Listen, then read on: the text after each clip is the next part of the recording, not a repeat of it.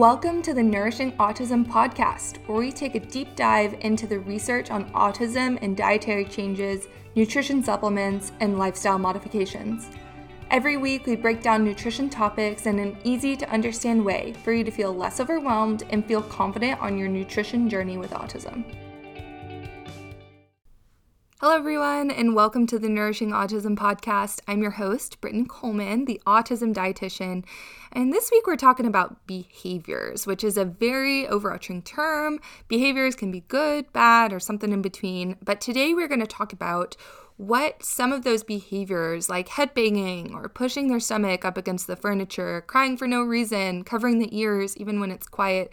There are a few of the behaviors that we're going to be talking about today and thinking about why your child may be doing this, if it's rooted in a health issue, and what they might be communicating. So children with autism often don't receive adequate medical care because they can't always tell us what's wrong. Now, they may be verbal, but they may not know that what they're feeling isn't considered normal or healthy. They may have felt this way all of their life, and they may be doing some of these behaviors because of that. And some children may be nonverbal, but they are still communicating with you through some of these behaviors. So if a child is having some of these self-injurious behaviors or repetitive behaviors, I often encourage parents to talk through if the child could possibly be telling us something. So for example, if a child is headbanging or hitting their head, are they telling us that their head hurts? Could they have a migraine? Could they be having a headache in reaction to a food sensitivity? That is a common reaction of a food sensitivity, to get a headache or a migraine.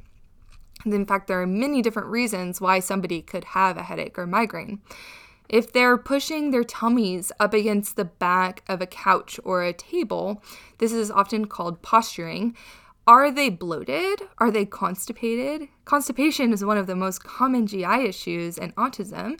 And if they're pushing their tummies up against something to get some feedback, it may be offering them some kind of temporary release of that pain that they could be feeling. So it's interesting to think through some of those behaviors that they are showing us, which could be very subtle. Another one could be that they're crying for no apparent reason. And they may be telling us, I feel uncomfortable, something hurts, I'm overstimulated, and what's difficult is it can be really hard to pull apart what they may be trying to tell us.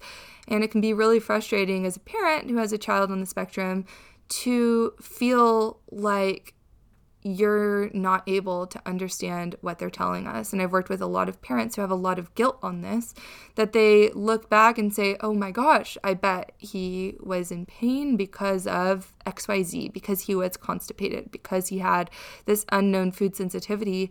And my answer always has to be, you had no idea, first of all, and it can be really difficult to break apart what they're telling us if they're not able to explain to you verbally or in plain words what they're experiencing. So sometimes it does take a little bit of trial and error in order to figure out what they are saying. If your child is non-speaking, that doesn't mean that they cannot communicate with you. So this could be a good time to bring in some kind of communication device, whether that's an AAC device or if that's a PECS board or some way that they could communicate to you to tell you why they're hurting. This takes time to learn, so it's not going to be something that you could give to them immediately and they'd be able to tell you everything that they're feeling and thinking. But this can be a really great way to help teach them how to tell you how you can help them. What can also be really frustrating in the autism world and different therapies is a lot of these behaviors are completely ignored in order to prevent the child from doing them, like reinforcing the child of doing them in the future. So they will restrict a child from doing some of these behaviors, but in fact, the child is trying to communicate that they are feeling bad. And so it's this negative reinforcement that they no longer can share that they're hurting in their own way. They stop these behaviors when in fact it could have been being used as a communication technique. sometimes these behaviors are also just written off as autism. And, oh yeah, headbanging is common in autism, or crying for no apparent reason is common in autism. And they just get swept under this autism rug. I have a whole podcast episode all about getting swept under the autism rug, so definitely go listen to that if that phrasing resonates with you. But this is just really unfortunate because then it causes kids with autism to be more and more underserved when we just write their symptoms off as autism. And just because they're common in autism doesn't mean that it's healthy. It can still mean that there's something else going on. You can have autism and you can also have severe gastrointestinal issues, which is common. You can have autism and still also have migraines. And a lot of these behaviors just get written off as autism and don't get explored as other conditions. And it can be so difficult and oftentimes really heartbreaking as a parent who has a child on the spectrum, because you really want to help them feel their best, but you can't just pinpoint what they're trying to tell you if they're non-speaking. So if this does resonate with you, I encourage you to keep a journal of these behaviors alongside a food journal to see if you can draw any connections between a food allergy or sensitivity and the way that a food may be making them feel. Working with a dietitian can really help you do this and help you make those dietary changes to help your child feel their best and thrive. And I did post on Instagram about this. So if you're following me on Instagram, earlier last month, I posted about what your child is doing and what they might be communicating. And so if you're a visual person, it helps you to look through that. That is a great post to reference back to. I would also highly encourage you to read the comments on that post, because there are a lot of parents who are sharing their experience.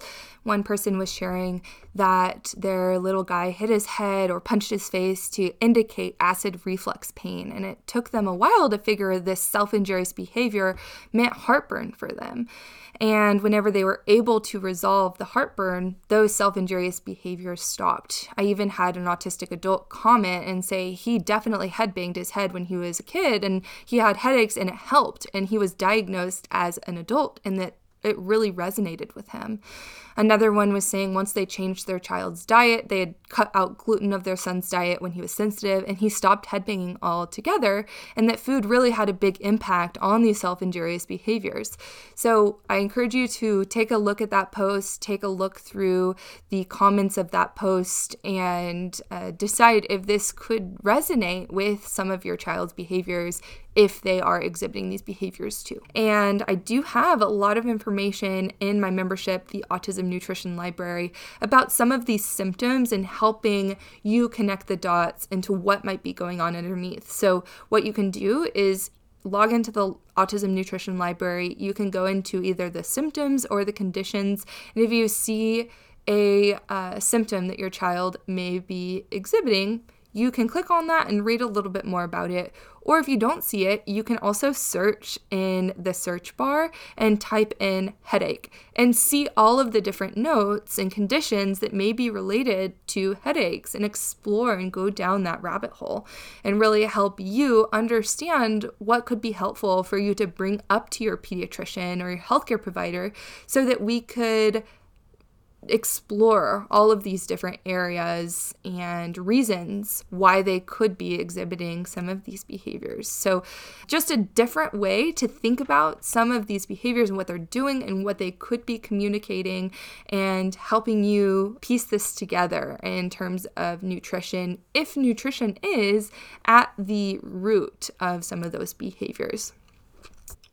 That is all I have for you this week. Thank you for joining me on the Nourishing Autism podcast, and I look forward to chatting with you next week as we talk a little bit more about nutrition and autism and how to help your kids feel their best and thrive. So I'll see you next Friday morning, and until then, I would love if you rated my podcast 5 stars so I can continue to reach more and more families and help them take the guesswork out of nourishing autism. I'll see you next week.